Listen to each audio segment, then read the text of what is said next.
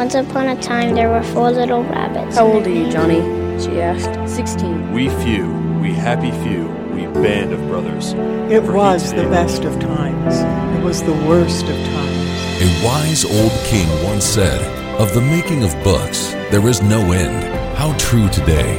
Of the overabundance of writing published each year, what's worth reading? The answer is simple. Read only the best. Come join the discussion on Just the Best Literature. Hello again, everyone. Thanks for listening in today.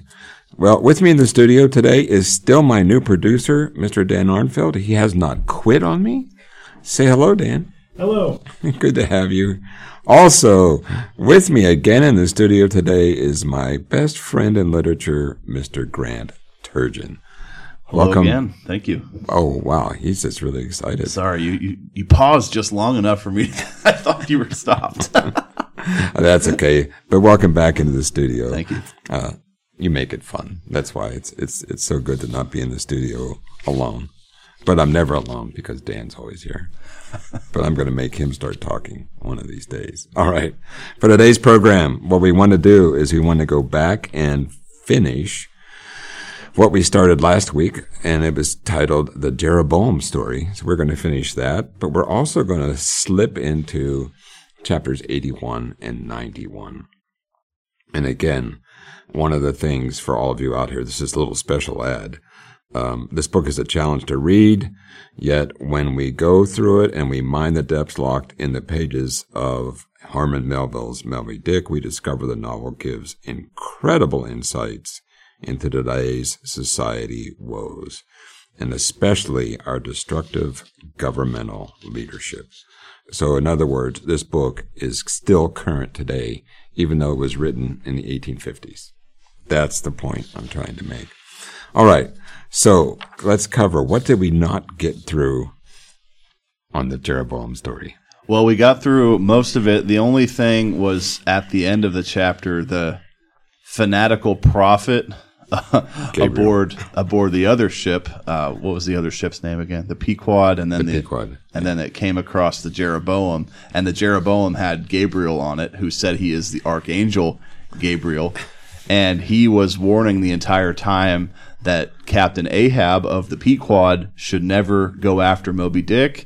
And apparently, according to Gabriel, the fact that the Jeroboam ship had an epidemic on it was because his captain had disobeyed, and also one of the mates aboard the Jeroboam was thrown overboard while pursuing Moby Dick, and he drowned. So Gabriel is attributing all of this to the men aboard his ship disobeying his prophecies. And now Captain Ahab finds a letter aboard his ship that's supposed to be delivered to the Jeroboam ship, and it's actually addressed to Macy, the dead mate, who was the dead chief mate, right? Exactly. He was killed by Moby Dick, supposedly, and Gabriel says that's because Macy didn't obey. So this letter is addressed to the dead Macy, and Ahab tries to give it to the other ship, and Gabriel rejects it. He stabs the letter through with a knife and then throws the knife on board the Jeroboam as it sails away. And so that's totally uncalled for. Gabriel's just being really rude here to not even let the dead man's crew receive his letter. Yeah. Well, the funny thing is Mayhew is always trying to shut him up too, and he can't do it. Gabriel keeps interrupting. Yeah. Mayhew wants to get rid of Gabriel, but all the men on the ship are terrified of Gabriel, and they don't want to see him released. Yeah. And it's interesting, too, just the fact that all of these men on the Jeroboam are so fearful of Gabriel. It shows how common it was to believe in God and the Bible back at that time, that these men were actually pretty God-fearing to the point of actually being gullible, where Gabriel says he's an archangel and they still believe him because they knew the Bible and they believed the Bible so much. Right. So in some ways, I do think that when you're out on the whale ship for 3 years, it's easy to get buffooned right. by a scaramouche This says he's the angel Gabriel. So I think there's some really interesting things here. One is that, as you were saying, even in our last program, that even though this guy is crazy, what he does say to Ahab is true. If you keep going after this whale, you're dead. I mean, really, in many ways, he chewed off one of his legs. Why would you want to go back after him? I mean, just to me, it's like, okay, one leg missing is enough. That's the way I look at it. Yeah, Ahab is really driven by revenge, obviously, to get Moby Dick back for Moby Dick biting off his leg. But at the same time, it's almost like Ahab attaches everything evil in the universe to this one whale, and he's trying to slay all evil, all darkness that's ever caused him any suffering in life. He blames everything wrong with his life on Moby Dick and has to kill this thing. Right. I think it's interesting that, in discussions with your grandfather, Mr. Joel Fleury, talking about Ahab, is in some ways we have to, I think, be honest, and the guy really was talented, and he really did have great skills. I mean, he earlier in the book, we've discussed about how he would stay up late at night and measure the charts to find out where he would be next, because he knew where they would go. I mean, he knew the underlying channels in the sea where these whales would kind of just sun themselves, I guess, and, or spend the weekend. And then, of course, there was the ship Rachel, that the captain lost 2 of his sons, and he wanted Ahab to stop hunting for Moby Dick and help find his sons. He wouldn't do that. He was not going to give up the job that he was expected to do, or what he thought he was expected to do. And I think that's true of all of us that want to be leaders, is we have to really stick to the plan. We really have to stay with it. And in some ways, Ahab had his faults, but in some ways, we can still learn lessons from someone like that. And of course, even your grandfather's talked about Steve Jobs and, things like that. And that guy, he realized he was going to die young, and he said, I'm not going to die without accomplishing something. And of course, Apple, although their products aren't necessarily being used correctly, but Apple, he developed a lot of amazing things. So anyway, I just wanted to go over, we're still in this chapter 71, and I think what I'd like to do is just go back to this page 345, and in the middle of the page, and just to show how Melville is trying to give us a real balance here. And he's talking about, in terms of accidents in the whaling industry, he says it is well to parenthesize here that of the fatal accidents in the sperm whale fishery, this kind is perhaps almost as frequent as any. Sometimes nothing is injured but the man who is thus annihilated. Oftener the boat's bow is knocked off, or the high board in which the headsman stands is torn from its place and accompanies the body. But strangest of all is the circumstance that in more instances than one, when the body has been recovered, not a single mark of violence is discernible, the man being stark dead. So I think what he's saying, it's the same thing with Macy. Even though he was knocked out by the tail, he drowned. There's no, his back wasn't broken, his neck wasn't broken. Does this whale really know how to use that tail? That's almost poetry, isn't it? Anyway, it says, the whole calamity with the falling form of Macy was plainly descried from the ship. Raising a piercing shriek, the vial, gaily called off the terror-stricken crew from the furthest hunting of the whale. And so it looks like Gabriel got through to the crew, and once Macy was knocked out, they're done. They're not going to look for the whale because they're all chickens. Macy was not a chicken. It says the terrible event clothed the archangel with added influence because his credulous disciples believed that he had specifically foreannounced it instead of only making a general prophecy, which anyone might have done, so have chanced it to hit one of the many marks in the wide margin allowed. He became a nameless terror to the ship. Mayhew, having concluded his narration, Ahab put such questions to him that the stranger captain could not forbear inquiring whether he intended to hunt the white whale if opportunity should offer. To which Ahab answered, Aye, straightway. Then Gabriel once more started to his feet, glaring upon the old man, and vehemently exclaimed with downward pointed finger, Think of the blasphemer, dead and down there. Beware of the blasphemer's end. So now he's calling Macy a blasphemer. It says, Ahab stolidly turned aside and then said to Mahu, Captain, I have just bethought me of my letter bag. There is a letter for one of your officers, if I mistake not. Starbuck, look over the bag. It says, every whale ship takes out a goodly number of letters for various ships whose delivery to the persons to whom they may be addressed. We don't need to read all of that. Let's skip down. And this is obviously referring to a letter to Macy from his wife. It says, soon Starbuck returned with a letter in his hand. It was sorely tumbled, damp, and covered with a dull, spotted green mold. So not only was this letter on the ship, it's been on the ship for months, maybe years, because it's covered in green mold.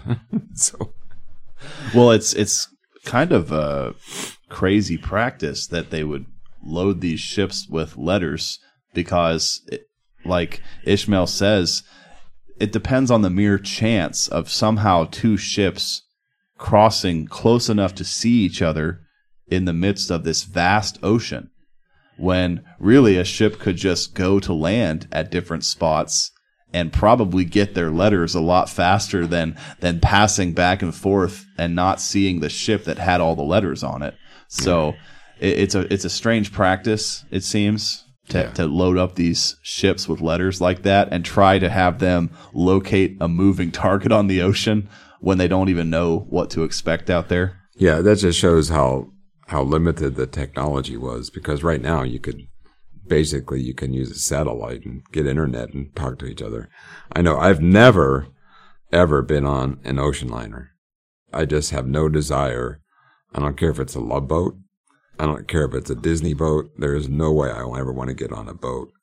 Now, my wife, when she was in college, she was in a French program, and she went and studied in France, and she had to go over on a boat. And I thought, man, that's great, but I don't have any desire to ever do that. Can you imagine how it would look if you're just out in the middle of the ocean? I mean, there's no mountains, there's no trees, it's just flat. Also, there's a lot of water. Well, Ishmael talks about that earlier in the book as well, how at least on land you can see everything. And so if there are threats, you can see it, you can know how to face it. Yet when it comes to the water, all the threats are hidden below the surface. It's a lot more intimidating out there. Yeah.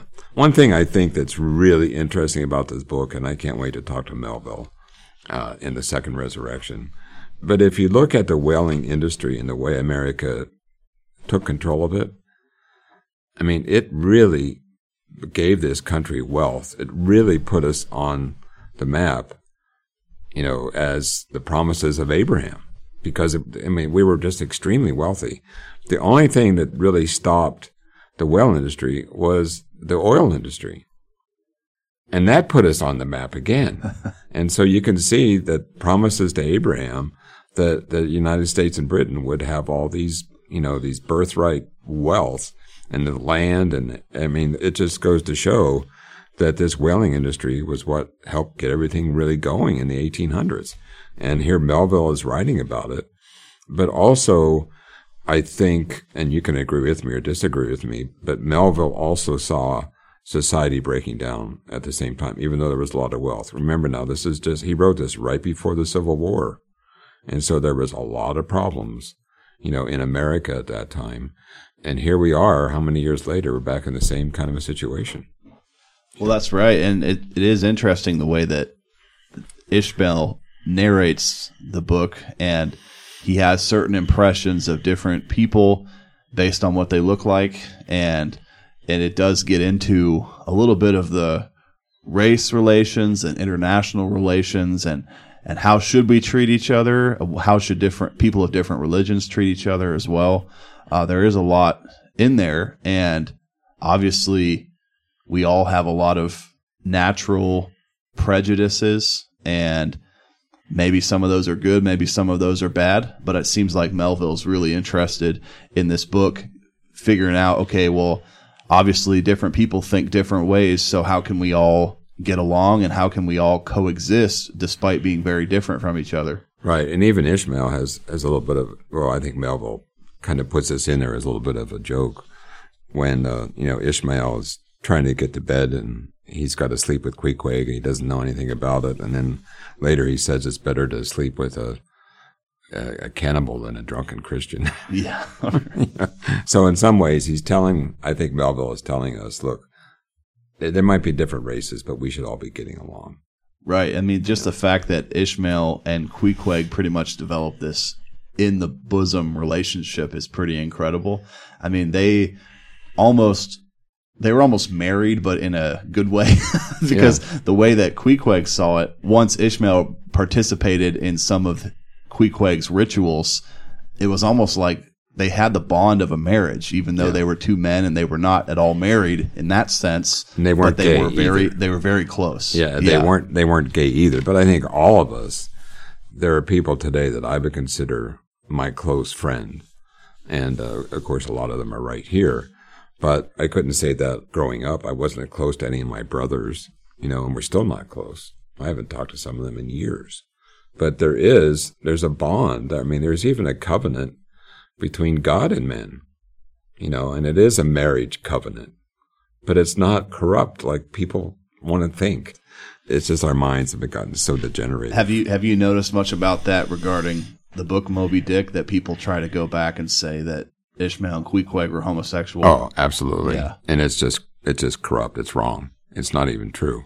Yeah, Ishmael doesn't even hint of any sort of perversion there. He's just saying they're close friends. Yeah. And that's, I guess maybe some people can't even imagine what that's like, and so they just assume the very worst. No, that's one of the first things I always bring up in sophomore English when we read Moby Dick, is that if they get on the internet and they look at what the internet says, everyone that's gay out there says Queequeg and Ishmael were gay.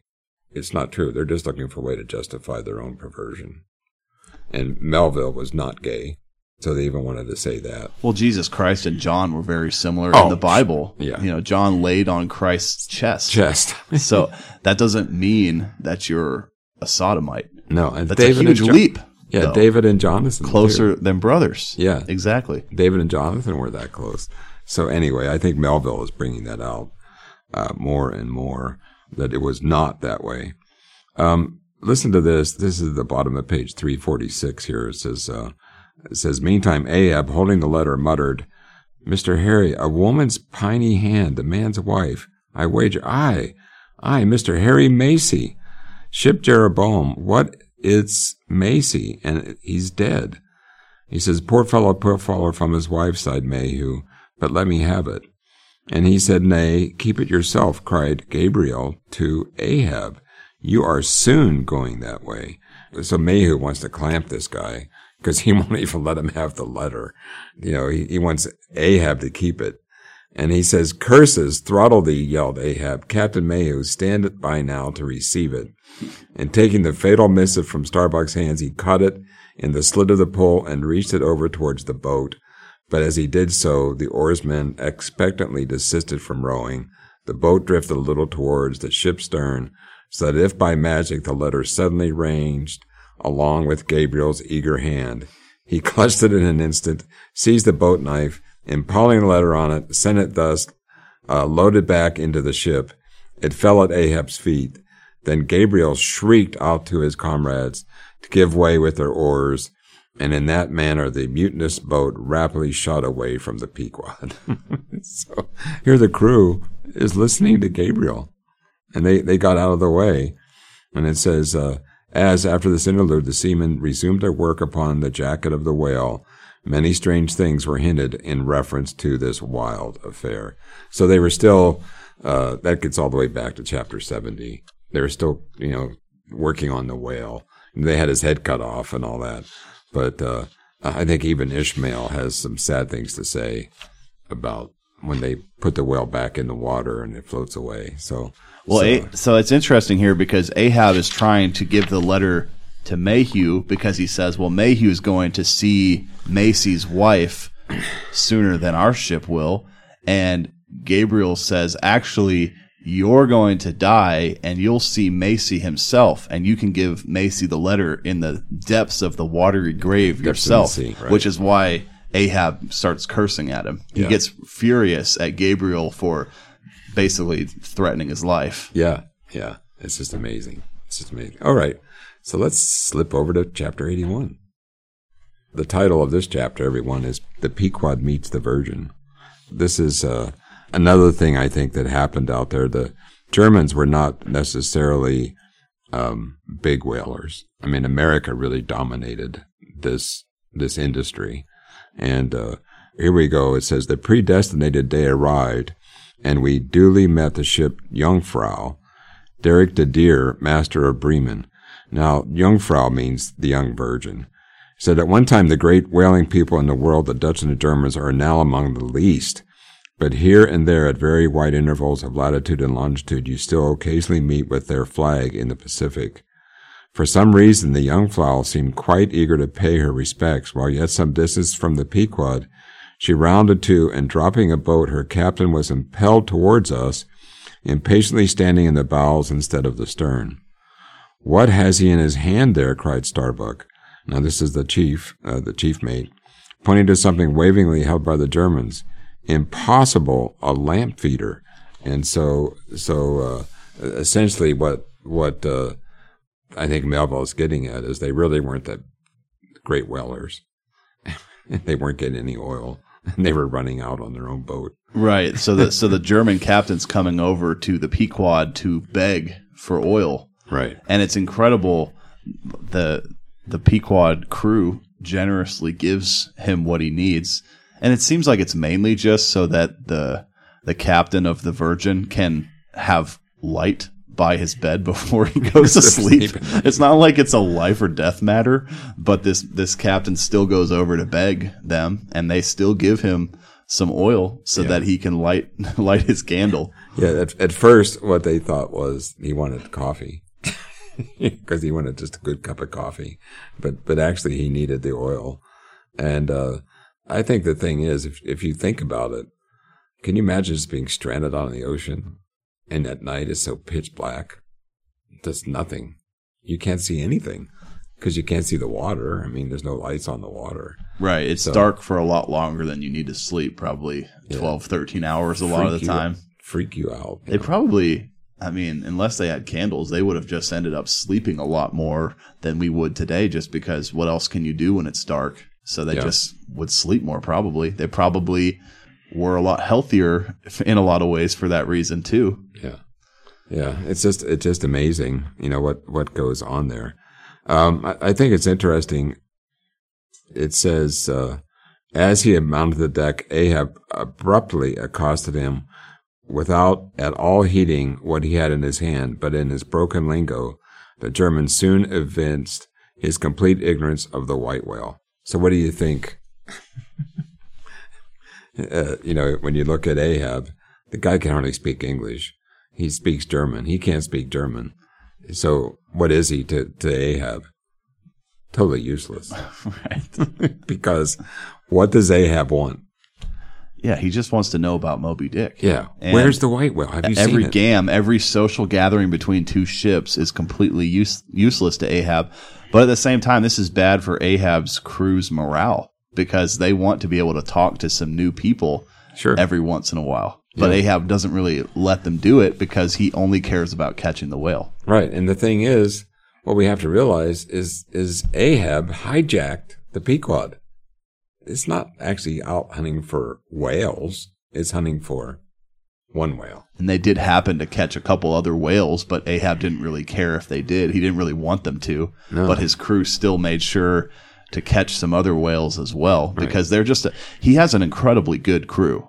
Yeah. Ahab has a great crew on board with him, and thankfully they're still accomplishing the mission even though Ahab only cares about one specific whale. Right. Ahab brings these 5 men on board that are like ghosts, and they appear out of nowhere one day, and the owners of the ship didn't approve of these 5 men being on the ship. They don't approve of Ahab only chasing Moby Dick, but it doesn't matter. Ahab just cares about doing what he wants to do, and he's actually pretty good at rallying the men to support him, even though he's basically hijack the ship, like you said. Yeah, and I think that's one of the things we could say about Ahab that I think is true of a lot of leaders. But there are some leaders that can get a kind of like a demonic control over people. And of course, we've talked about that about President Obama. I mean, he'd go out in front of reporters and they all just would swoon. They wouldn't ask any tough questions. And I think Ahab had the same quality.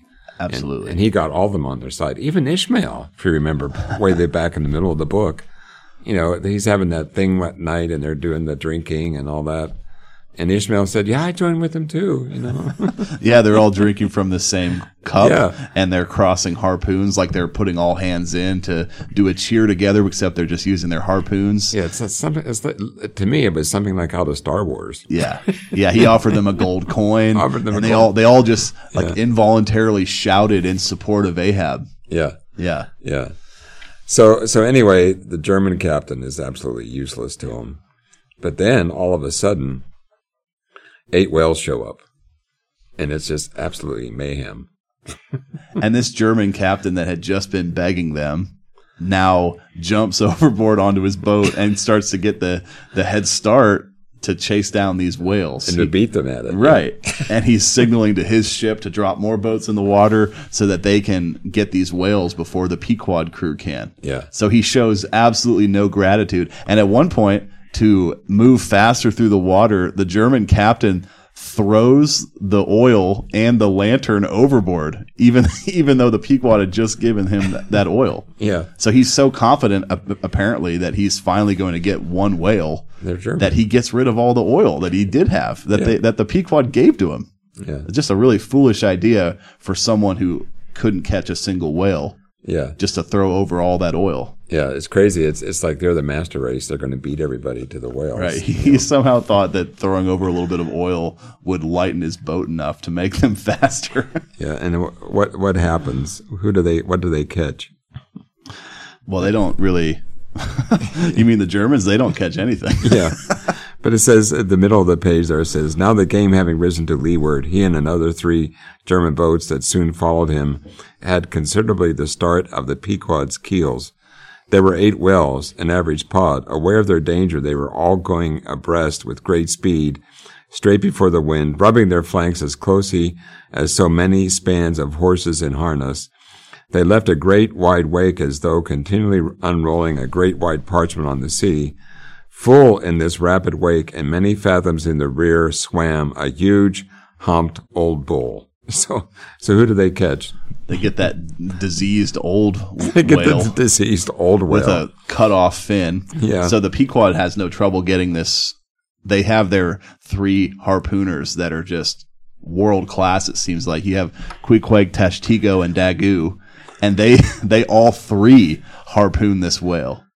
And so the Germans have no chance, and they're vanquished in this race to the whale. Yeah. But then the whale starts to sink, and once it's attached to the Pequod, it starts pulling over the Pequod, and so they have to cut the whale loose that they just harpooned. Killed. Yeah.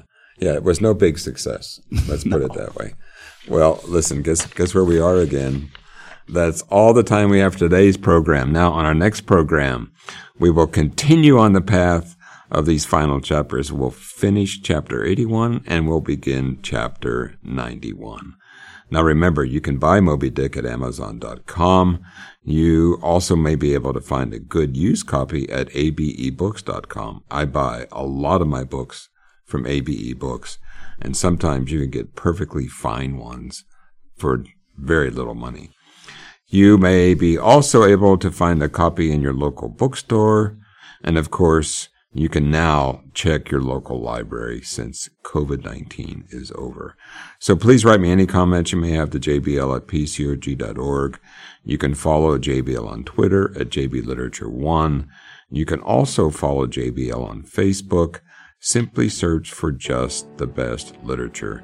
And just a reminder, you can find a list of the chapters we should be reading on either Twitter or on Facebook.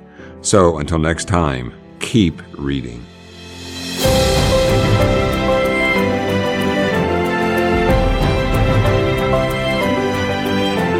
You've been listening to Just the Best Literature on Trumpet Radio, 101.3 KPCG, streaming online at kpcg.fm and thetrumpet.com.